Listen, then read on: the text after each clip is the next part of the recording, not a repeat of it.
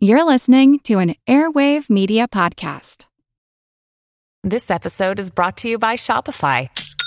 Forget the frustration of picking commerce platforms when you switch your business to Shopify, the global commerce platform that supercharges your selling wherever you sell. With Shopify, you'll harness the same intuitive features, trusted apps, and powerful analytics used by the world's leading brands. Sign up today for your $1 per month trial period at shopify.com/tech, all lowercase. That's shopify.com/tech.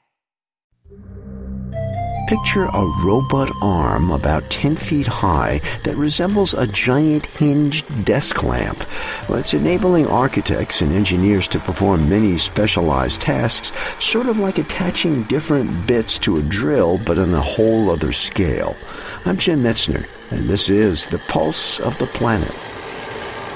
If you can imagine, the robot is just a very dumb machine that isn't designed to do anything specific. It's a general tool.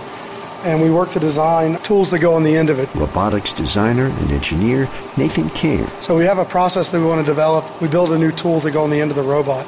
So rather than having to buy a number of tools to do very specific items, we have the robot, and we can accommodate any tool that we can imagine to put on the end of it.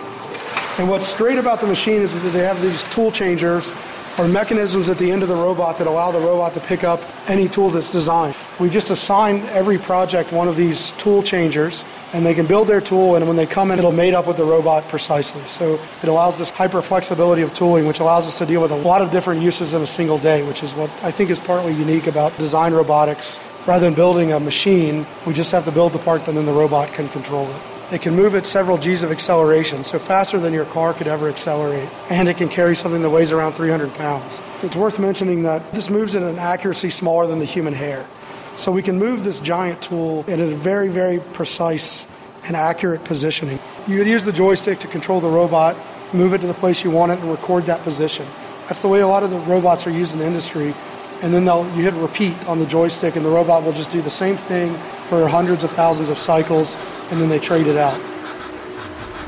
We'll hear more about design robotics in future programs. Pulse of the Planet is made possible in part by Virginia Tech, inventing the future through a hands-on approach to education and research.